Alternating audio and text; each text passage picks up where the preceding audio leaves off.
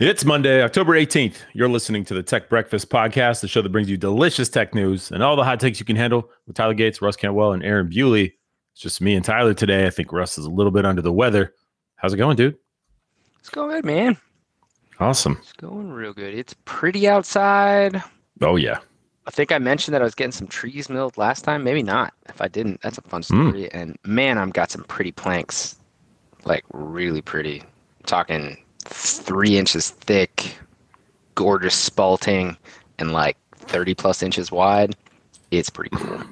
Spalting. I don't know what that is. Spalting. Is that a type of wood?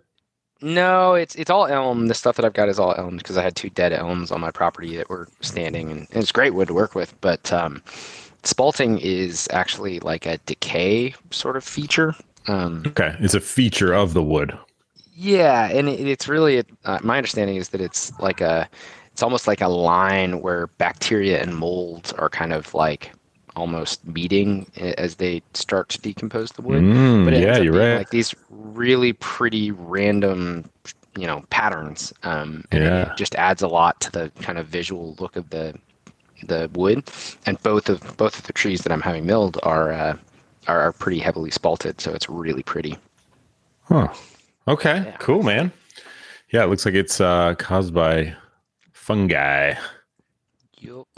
All right, cool, man. Well, it's good to be back on the show. I was out all last week on vacation. Super fun, hanging out in Western North Carolina. Yeah, that looked awesome. Fun to see you with all your family and all your photo montages. Yeah, man. But good to be back home. Good to be back in my routine and doing all that kind of fun stuff. Speaking of routines, let's get into this day in tech history. Got 2 of them today. Got 2 of them. Okay, which one you want? The first one or the second one? Nope. Second one first. Second one first. Okay. Here we go. October 18th. You guessed the year. The world's first video game. William Higginbotham and Robert Dvorak Sr.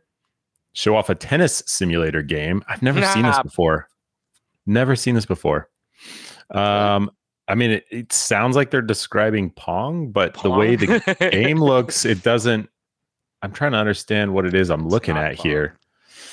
No, show off a tennis simulator game they called Tennis for Two, developed on a Donner Model 30 analog computer using an oscilloscope. It is the first known electronic game to use a graphical display. An oscilloscope is a graphical display. I mean, they're not wrong, but come on. Right? Yeah, exactly. Let me see what else I can give you to help you guess the year. Higginbotham and Dvorak developed the game to show off to visitors to the Brookhaven National Laboratory, where they worked. The game was only shown off twice during the laboratory's annual visitor day. While hundreds of visitors lined up to play the game when it was made available, little was known about the game for decades. While somewhat similar in gameplay to the later hit Pong. There we go. See, I hadn't read this ahead of time. When you said tennis simulator, I started thinking like, when did Pong come out? But nope. It says there's no Pong. Yeah, it says there's no known direct relationship between the games. That's apparently this was the first one, the first video game. But yeah, if you consider an oscilloscope video.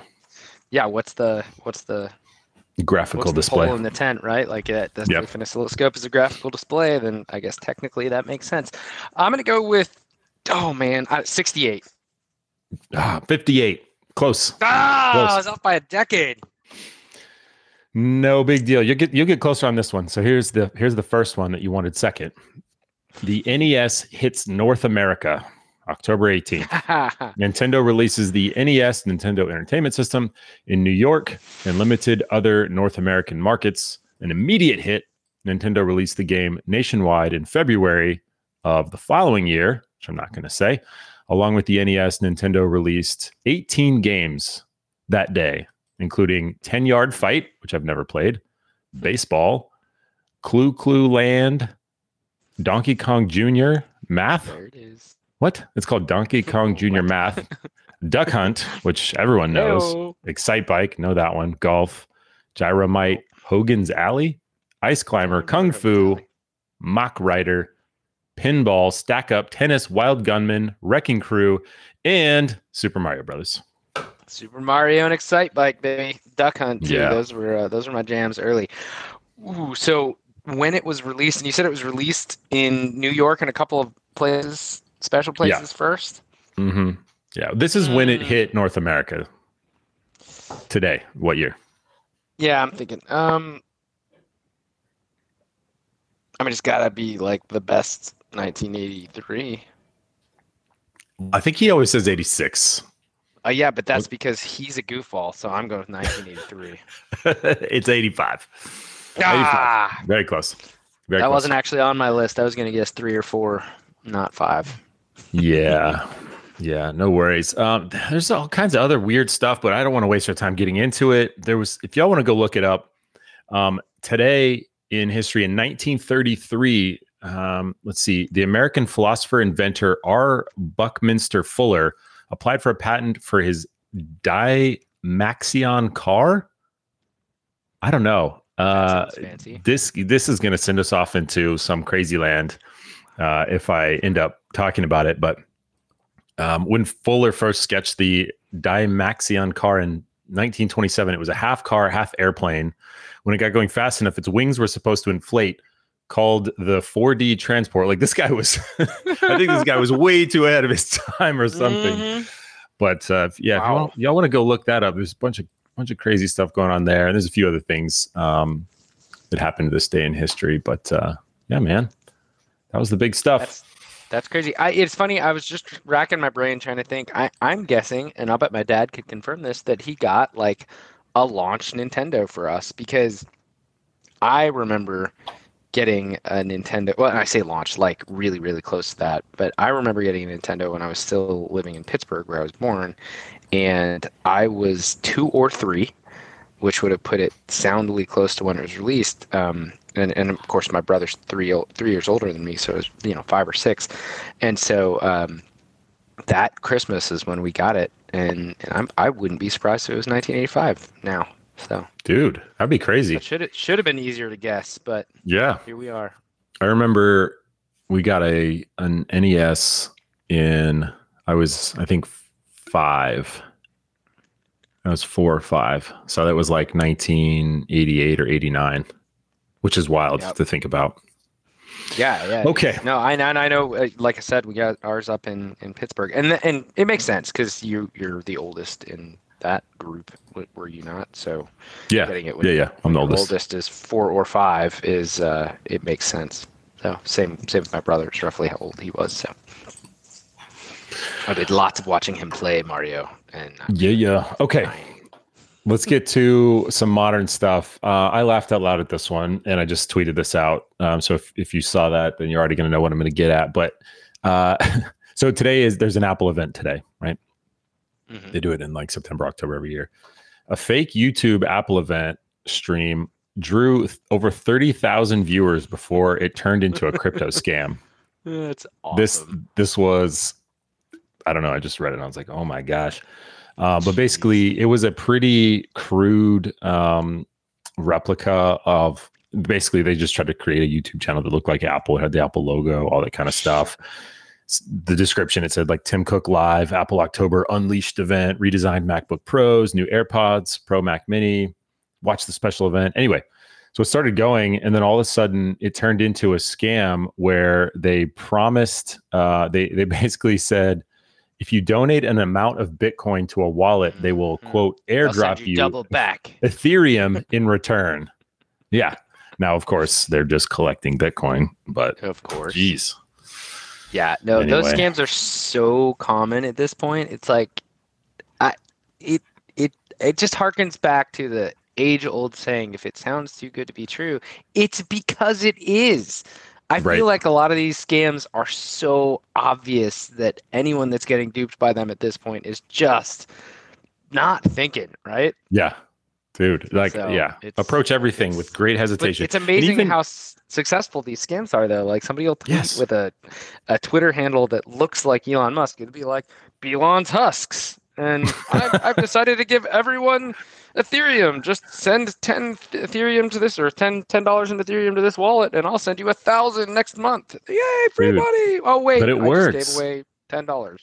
Yeah, it's crazy. It just works every time, man. And that's why you see Like you go to any website and you see all the like the most stupidest clickbaity, like terrible ads and like trying to pull you to other articles or whatever. And you're just like, oh my gosh, or like YouTube ads that start with just the stupidest stuff. And it's like, but it works. And that's why it's out there. But anyway, so much like my fake, radar thing is up just like all the time intensely. So much so that I was on vacation last week and I got an email to my personal email and then a text message to my phone.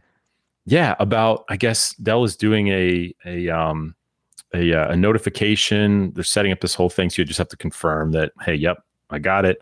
In case of disaster in some sort of area, they can reach people. But the way they did it, I guess the company they hired out to do it, it looks exactly like a scam. Like the text I got, I'm trying to see if I can go find it within any sort of like reasonable amount of time here. But where is it? I can't find it. Yeah. Well, while you look, this stuff anyway. Makes me here it is. So mad at this point because it's like if you're doing legitimate security notification stuff, do a little bit of work. Yes. To make it clear and make it easy for someone to validate that it's actually you and you're the entity that's sending this stuff, right? Like, make sure it's coming from an @Dell.com, email address, not some spoofed garbage link or like the extension of this company you hired.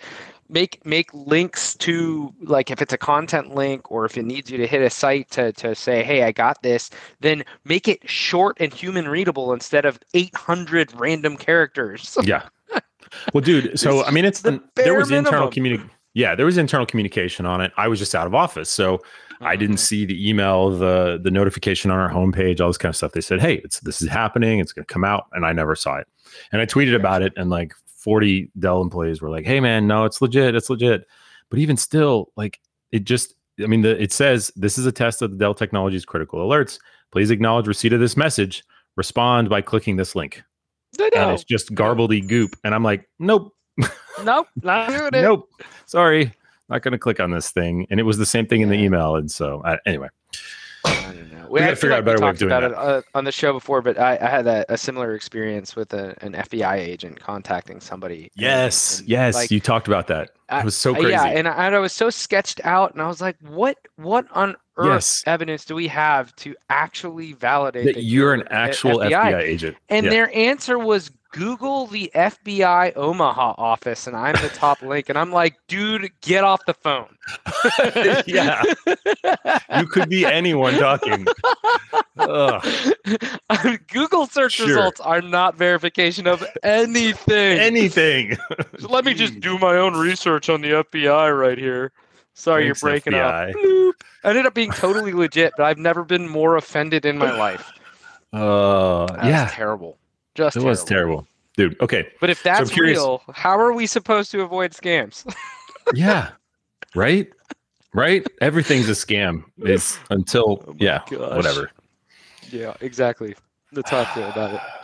Man, I don't know. And like, I appreciate what Dell's trying to do in terms of like reaching out to their employees in case of disasters and all that kind of stuff. But honestly, the last thing that I'm thinking about is if there's a disaster that I need to be communicating with some third party that my company has hired out to make sure I'm okay. Like, I'm going to be focused on my family and like what I need to do and all this kind of stuff. Now, I know they want to be helpful and be able to reach people and find people. And so I don't know, man. So anyway, okay. Wanted to get your take on this one. So I think the Apple event is happening right now. It started at, I think it's about an hour and a half ago. Maybe it's over by now. I don't know. So there's little stuff that's starting to hit the airwaves right now. But this one, so it's called Apple Music's new voice-only plan costs $4.99 per month. Tell me what you think that means. Yeah, exactly. Exactly. What does a voice-only Apple Music plan even mean? Yeah. That's exactly what I thought. I had to read the article before I figured it out. Do you have any guesses? Only, like it only works with an assistant? Yes. So why? Yeah, exactly. Who needs that? Exactly. Dude, it's like it's confusing me. It's like on the level of like HBO commercial supported version where you save like $4 a month. It's the same thing. You save like $5 a month. I think the normal one where you can use your phone to type in a song is $9.99 a month. and this is $4.99 a month. So you save $5, it's 50% off, but it only works. You basically tell Siri, hey, enable this. Well, I guess I just did on my phone. But then the only way you can interact with it is by telling it, hey, play some sort of station or play this song or play whatever. The problem I have is, well, numerous. I'm curious if people actually even use this, but there's some pretty obscure stuff that I like looking for. And the translation, this happens especially on the Amazon Echoes. They don't understand what I'm saying, and they pick something that's maybe more popular that sounds like what I'm actually asking for, and it's not the song I want or something. You know what I mean? Uh-huh. But apparently this is to compete with, it's a response to Amazon Music's Echo plan that's priced at $3.99 a month. Oh, I didn't even know they had an Echo plan. Neither did I, but it lets you use Alexa's voice assistant to request music via an Echo or Fire TV device, and that's it. So you have access to Amazon Music. It's $4 a month, just like but you can't do an app. 99% of what I do with Amazon. But every once in a while, I use the app on my phone because, camping and stuff like that. It's convenient to have access. But I like looking through the albums and like finding stuff or finding related artists, and I don't know. Yeah, I don't do that as much. And also, I think some of that is just because honestly, Amazon's app for that stuff probably isn't super awesome. No, I guess I get it. Yeah, I think it's and I've heard that, right? But you can share Amazon Music amongst family. I think it's like 5 people, so it's a cost thing for me to not do that. But yeah, that's I think the name is weird. Like voice only is just a weird way to say that. Like you shouldn't have to go figure out what the F they're trying to sell you. Yeah, it's just called the name should tell you everything you need to know. Well, they call it Apple Music Voice Plan, $4.99 a month. Sure. All right. So the anti-app plan. I mean, I like the idea that they obviously know that there's a market for it, and I completely appreciate that, right? Like I said, most of what I do with my music apps and consumption is through a device at this point. 99% of it is probably going to be through an Echo in my house. I actually don't use it on the Fire TVs. I think that's a weird one. But if I wasn't sharing what ends up being marginally more expensive across lots of people, then that would probably make sense for me. Because it's actually like I've totally on vacations before I've taken an Echo Auto, which is a very small, USB powered Echo device that's just the microphone array, and I've paired it with a Bluetooth speaker and just run it off of like a phone backup battery, both of them in certain situations. But in a pinch, even while camping, I could do that. For me, I would say that as much as I like to have music on during camping, it's probably worth a couple extra bucks just to be able to use my phone. But you could totally work around it. So I think it's cool that they're offering it. Long story short, I think it's great that they have an offering that's trying to entice people to use their music service, but not require full-fledged access. It's curious. It's probably easier the phone is it so much more expensive for them to maintain? Is the app so complicated? And then my follow-on question would be: we're just trying to get more subscribers. If it is, could you just have like a voice-only app that doesn't have all the fancy crap, so that you could still use a voice assistant to get music going on your phone, but it doesn't have all the stuff you were talking about? Well, yeah, but does that work with this plan? Is my point. Yeah.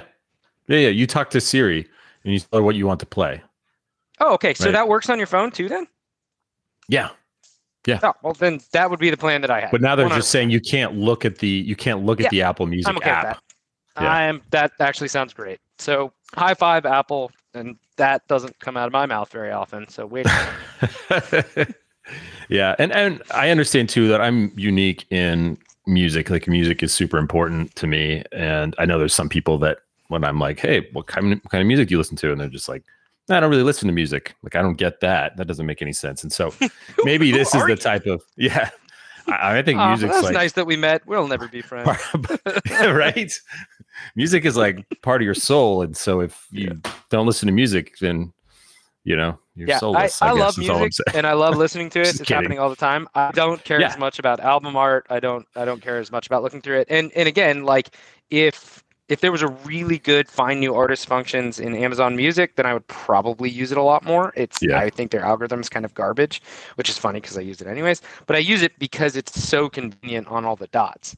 So it's just, I ask for a song and 99% of the time it just plays that song. Yeah. So I don't have Yeah. to worry about it. I wish it gave me newer, more interesting music. It doesn't have to be new to me, than it does. I want Spotify's algorithm for my Amazon Music, but I love the breadth of the library and what's available. I'm rarely disappointed. Yeah. But if anyone from Amazon's listening, you need to get Girl Talks All Day album on freaking Amazon Music because I'm tired of it not knowing what I'm talking about and I want to listen to that. That's what I'm saying, man. On all my speakers. Yeah, there's particular things when you just say, "Hey, play this album" or whatever, and they're like, "Yeah, sure," And then it plays garbage. playing. That is not it. Exactly. Yeah. And I like Night Ripper, but that's not what I asked you for. Right. Okay. So I lost my AirPod Pros the other day. They fell out of my pocket. I was talking about this on Twitter. Yeah. I was apparently they just came out with like a separation notification on this, like the day after I lost them. Because if you ever leave your phone anywhere, your watch will tell you, "Hey, you left your phone. Here's where it is." And seems like I had just gotten have that integrated with AirPods too. Just gotten home from a visit out in North Carolina to my dad to help him do stuff. Anyway, family picked me up. We go to a restaurant. I get the keys to the van from my wife, put them in my pocket. And apparently, I guess when I went to take the keys out in the restaurant, I pulled the AirPods out, they hit the floor. Anyway, so all this. And then I was excited because it would give me an excuse to get the new AirPods that were apparently being announced. But I didn't realize that it's the new version of the basic AirPods, not the AirPod Pros. Some cool features here that they're updating. But dude, I was so skeptical on the Pros out of the gate about the active noise canceling. I've heard nothing but good things, to be honest. They're amazing. They are amazing. Yes, because my wife was like, "Hey, you can use my AirPods in the meantime, but they're not the Pros." She didn't want those, and they're just not the same. Like that active noise canceling is so nice when you plug it in and like everything washes away, and all you hear is what you're focused on, right? So. It's super cool. So anyway, I guess I'm just going to have to either wait and see if the Pros come out with a new version next year. I don't know. I'm sure they will. I'll just go buy some more Pros. Exactly. Yeah, just buy some more Pros, I guess. Oh, are they gone forever? I thought you found them. I thought they were at some restaurant. Well, they were. Yeah. But it was a week. So I just figured I had left them somewhere in my house. Somebody's the proud new owner of some Apple Pros. I'll bet they're enjoying the noise canceling function. Think of all the joy you've brought that individual. Yeah. Either that or a kid choked on it, and they're trying to find somebody to sue. Jeez, that got dark. Okay. Got dark, didn't it? All right. What else we got here? What did you see? Anything you want to talk about? Anything you want to bring up? No, I didn't really follow the news real close. There was a leak that I thought was exciting about the Pixel stuff that Google's going to be talking about tomorrow, and that is that the prices are lower than anybody thought. And I forget exactly what they were, but I want to say that the Pixel Pro's like only going to be $850 or something like that, as opposed to the $1,000 which flagship phones have been demanding for quite some time. And that's pretty awesome because I'm pretty much planning on getting that. I'll do my final research once it's all out and all that stuff. But I'm looking forward to getting a new phone with bigger battery and a camera that doesn't have a rear lens cover that's broken, so it takes funny pictures. That's going to be cool. I haven't had a modern cell phone camera in a long time. Long time. So that's like cool. 6 years, I think, plus. Exactly. From what I remember, I've had this. Yeah, I've had this for a while. As a tangent, this is weird. How old I know your phone is. I found it interesting, right? So I don't know. I can't remember if I ever mentioned this like on one of our podcasts, but I still didn't have an unlimited cell phone data plan up till Friday last week. And what? So I getting charged for like minute overage stuff? No. It was one of AT&T's because I've been on AT&T for a very long time. And I lost my original unlimited plan, like the one that was highly coveted because it was before they realized that they could charge a lot more for that stuff.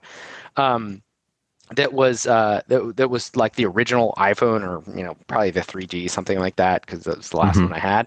And so it was like $35 a month, and it was unlimited data and all that stuff. And they've been trying to incent people to get off those forever. And then I think they started to make rules. It's like, yeah, that doesn't work for 4G phones, stuff like that, whatever, to get everybody off those old inexpensive unlimited data plans. Well, Yeah. I had to drop my unlimited when I moved to Italy because I didn't maintain a US cell phone service at all while I was overseas, because it doesn't make any sense.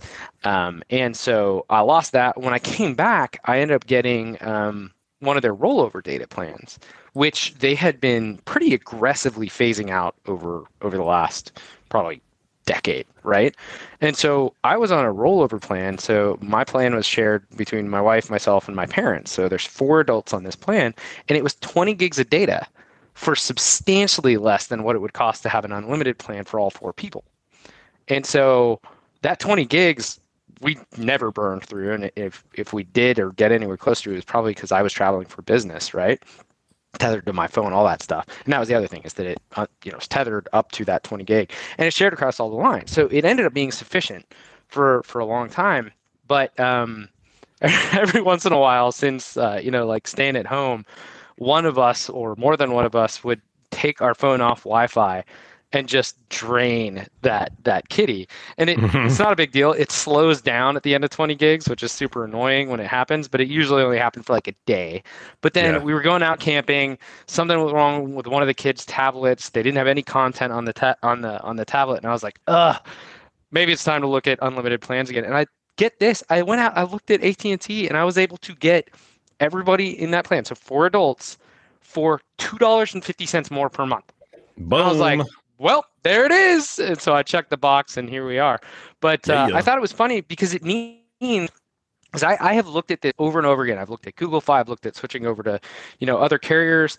Almost pulled the trigger on T-Mobile, but I actually tested it out, and there are still so many holes in their network where it matters to us, namely Louisiana, where her parents are, that it just never made sense. Like AT&T's coverage sort of demanded that we continue to use it, and Verizon was never compelling enough. The T-Mobile is actually quite a bit less expensive if you do all the right things, but I have never gotten close to the amount of billing that I had with this rollover plan that has been sufficient for eons until Friday. So if you haven't looked in a while, and you're some dinosaur like me that doesn't have an unlimited plan, go check it out, because obviously they changed something.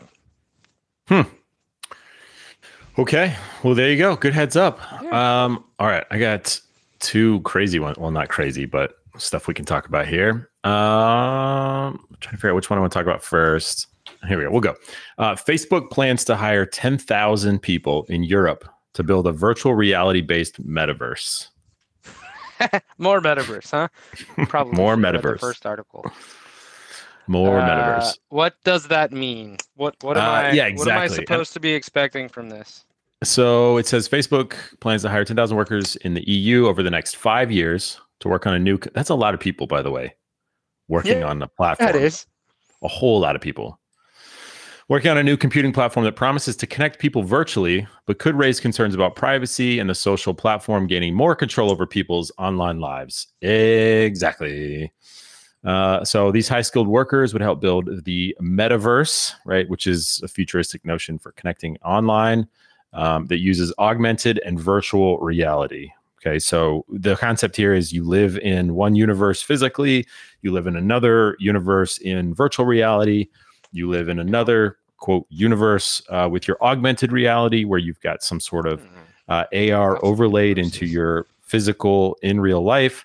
So that's why you're getting metaverse, right? That's where that comes from. Lots of them, and they're got it. Okay. Yep. And so I mean, like, hey, that's interesting, right? That sounds weird, and obviously they think it's got some traction, because 10,000, like you said, is a lot of people. That's a significant human capital investment for something. It feels like less of a roll of the dice, right? Like that's okay, we have a vision, we understand how it makes us money, let's go. Yeah. Well, and they're saying the recruiters are targeting Germany, France, Italy, Spain, Poland, the Netherlands, and Ireland for the hiring drive. Company as of June reported having more than 63,000 employees worldwide, up 21% from the same time last year. So let's see. Concept here, obviously, just kind of expanding on what I was saying earlier. Access. It's a virtual world, and I think what they're focusing on here is a single virtual world, not multiple different types of virtual world, but a single, like an Earth twin kind of a deal, where you access it in real time by millions of people, and you use avatars, right? So you have some digital version of yourself that represents you, and then you can hold virtual meetings or buy virtual lands and clothing or digital assets, often paying with cryptocurrency, et cetera, et cetera. So that's the concept. Facebook is putting its weight behind it, hiring 10,000 people. I don't know why. I don't know why they're targeting these specific countries in Europe, though. That's what I was trying to figure out. Not that there's a problem with it, but like maybe they know that there's a glut of people that studied the right things. But no, that was actually the first question that came to mind for me.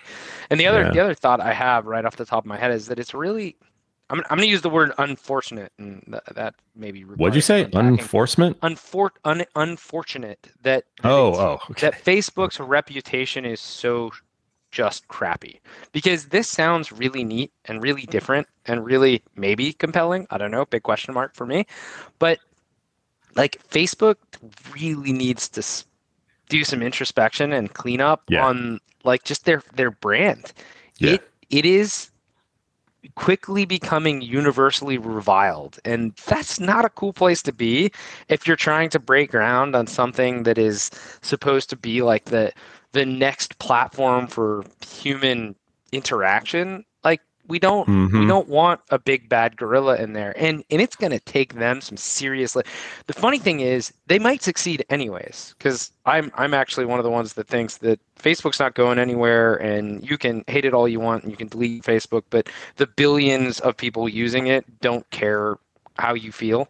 And they have found other reasons that it is valuable to them, whether it's staying in touch with people, marketplace, or buying or selling side of stuff. I think there's all kinds of reasons that Facebook is going to continue to be successful, right? But I would like to see them fix the problem they have with their brand, because I think the underlying causes of that are things worth spending time and money to fix. And it's like, you see some of the articles. In fact, there was one, I think it was in Tech Meme today, that was talking about how Facebook's AI algorithm for sort of getting rid of bad content, things that are literally on their no-no list, is really bad at doing that. And those kinds of things are a really bad look in general.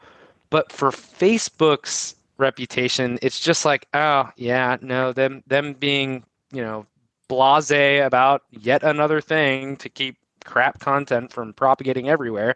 And it's like, I don't want to feel that way about a company that's really trying to change the way that we interact. Like, go fix your stuff, man. Yeah. Get it right. Yep. Okay, here's another one. This is just a heads up for anyone that's doing some sort of crypto lending stuff with a few of these. So it came out today. New York joins a crackdown on crypto lending, seemingly targeting Nexo and Celsius. I did not know Nexo, but I have heard of Celsius. Apparently, New York's Attorney General Letitia James announced cease and desist letters to two cryptocurrency lending firms. And then another 3 firms received requests for information on corporate ownership and handling of user deposits. And apparently it came out, these two, it looks like nobody was supposed to know, but they were poorly redacted. I don't know if they were like written over in not quite dark enough Sharpie or something, but it leaked out that it was Nexo and Celsius. So if you're doing anything with them, maybe stop. So go somewhere else. That's all I'm saying. So apparently there's some issues going on there. It doesn't surprise me, right? Like, the crypto space is definitely going through this early phase where there's pushback against regulation, because any regulation feels like it could be over-regulation for a budding technology. But at the same time, it's pretty wrought with risk for end users, which is not a good thing for really anyone when it comes to financial systems. So it in my opinion, like, you gotta have regulations in those spaces. It can't just be wild, wild west all the time. But you have to be really, really careful at the same time. So I'm not surprised that we're going to run into stuff like, it sounds like a traditional sort of banking financial system this idea that you could lend or you could borrow from things, or maybe you're on those systems and you think you're staking, for instance, but what you're really doing is letting somebody else lend out your crypto on a different exchange, and like the details. So many people using those platforms don't understand them at all. Not that those people understood exactly what a bank did or didn't do with your money either. Like the parallels are pretty clean there. But the banking industry has been responsible for some really bad stuff. And then we regulated to make sure that those things hopefully couldn't happen again, right? Yeah. The crypto space does not have that. So there's a lot of YOLO and a lot of, like I said, wild, wild west to it. So I think we're going to see lots of, oh, yeah, we should have seen that coming. That's rough. Well, yeah, better luck next time, because there's really no recourse. Yeah. Well, and I'm curious your take on this too, because what's today? Monday. Tomorrow is the first day that Bitcoin ETFs will be allowed, right? Yeah. And if you're unfamiliar with that concept, it's an exchange traded fund which mimics the price or matches the price of Bitcoin itself. So you're not actually buying Bitcoin, you're buying a fund that tracks the price of Bitcoin. So you could have a fund that actually tracks the price of a blend of assets, which is interesting. That seems really more interesting to me, but I don't understand why anyone would buy just a purely alone Bitcoin ETF. Now, I mean, I do. The whole purpose of it, the advantages there is that people who basically don't want to deal with Bitcoin exchanges or safekeeping or security around it, all that kind of stuff, and they want exposure to it. But in my mind, it's just buy the asset, right? Well, buy all that, but then also you got to remember that there are a lot of clever financial vehicles for people with self-directed, like tax sheltered accounts, like IRAs and 401ks. So it makes that more available. It's not always easy, or it's unclear, because back to that, where are we in the regulation? It may not be legal to own Bitcoin in a 401k in 2 years. Yeah. But if it's an ETF, it probably is, which means that those self-directed accounts just basically got a new asset class, but under the umbrella. Whoa, did I lose you? It did. There you go. You're back. I know.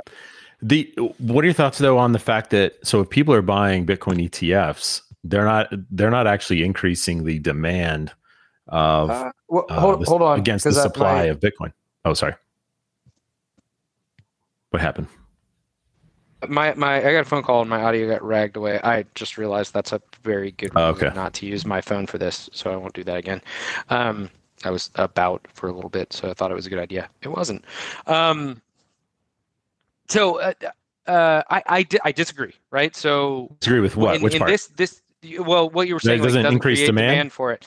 I think it does. Now, I don't know off the top of my head. You're not buying up the supply of BTC. That's not true necessarily, though, and that's because an ETF, ETFs have rules. And this is where I don't know what the regulation is around an ETF. But for instance, if an ETF that follows like the Fortune 500 companies, I call it whatever, just pick something like MSOS. That's a weed ETF, or Drive. That's an electric vehicles ETF, right? They are required in their prospectus to actually show what the percent mix of the asset is. So at the end of the day, that ETF owns Bitcoin. So more people that buy it. Absolutely, they have to, and that's the difference in a like. Okay, well that's cool. Then that's cool. ETFs aren't a derivative, right? So a derivative arguably also creates demand, but it looks different, right? Because that's more about leverage and being able to. There's a lot to it, but no, an ETF. Unless I am just profoundly mistaken, they are literally owning the underlying assets in some blend. And it is just that the management of those assets. So think of it this way. There's a few of them that I know. You're right about a few of them that I know that own the asset and are selling ETFs or have submitted to sell ETF versions of it. But I didn't know that was required or not. So that's good. Well, I think they have to because an ETF that's just like a tracking. In fact, this is something that happened the other way in the crypto space, which is that crypto created tokens that tracked stocks in the traditional market. And basically regulators came over and they were like, nope, You don't own this. You're not doing anything except for giving people this sense of like following a price. Like that's not how this works. And it's actually why stuff like Tether and USDT, like some of the stable coins, they're getting ragged on because they're not backed by anything. So saying that it's worth a dollar, but not having a dollar to back it up is a problem. So, and that's where I think the regulatory side of an ETF, it fixes those things from a legal perspective because the rules are clear. Yeah, I don't know that that's 100% true, though. I'm just looking at a Wall Street Journal article, and it just says not all the funds will actually hold Bitcoins. Instead, they will deal in Bitcoin futures, which trade separately on regulated U.S. Futures exchanges. is different. But futures is different. You don't have to own the underlying asset because what you're basically doing is borrowing the right to buy or the right to sell those assets. That's where you have liquidity issues. Right. But you still have some anchor in reality that is defined by fintech legal rules, right? So if you're trading futures, you're still on the hook for real money to go into the market. It's just how much you win or lose is, well, it's leveraged to, bejesus and back, depending on how you purchase those futures. That is a different financial mechanism, but it still has legal rules that mean there's no net new money going in or zero sum where somebody's actually winning and somebody else is losing. So stuff is trading hands, and it's trading hands at different prices. So that's arguably the same thing to do. It's just a little more complicated. Okay, so there are good reasons to have this. And another reason for having a Bitcoin ETF as well is that you can short sell Bitcoin ETFs. So if you believe that the underlying asset will go down, then you can short the ETF, which is more difficult to do if you're just trying to short the actual asset on an exchange. So. Yeah, no, because and that's where, again, it all boils back to the regulatory side of things. If somebody isn't setting the rules for how the market functions, then you can have bad actors in lots of different ways. But if you have an ETF and you short it, the way that a short functions is clearly defined, and you will be on the hook for, ponying up if you're the loser of that transaction, as an example, right? Because at the end of the day, everybody's trading something. You're going to trade new cash for new Bitcoin, or in this case, new Bitcoin ETFs, or you're going to borrow shares and then you're going to collect the premium for having, lent them out, or you're going to pay a premium for having borrowed them. There is actual, dollars changing hands, which will have some impact on the total cost of the underlying asset. Yeah. Okay, cool. All right, we got to shut this down. I got to go prepare for another call here at the top of the hour. But I wanted to bring this one up because I know you used to work with Topgolf. Maybe you still do, but there are full golf courses coming to Pro Putt on Quest 2 in November, and there seems to be some sort of partnership here with Topgolf. It says Topgolf with Pro Putt is getting full swing courses on November 18th. So neat. Looks like the game has it's got like little Topgolf mini games, but it also has and it has like a driving range, all this kind of stuff. You can also play full courses. What's Pro Putt? Is Pro Putt like? I'm guessing Pro Putt already the name has of the game. Like courses.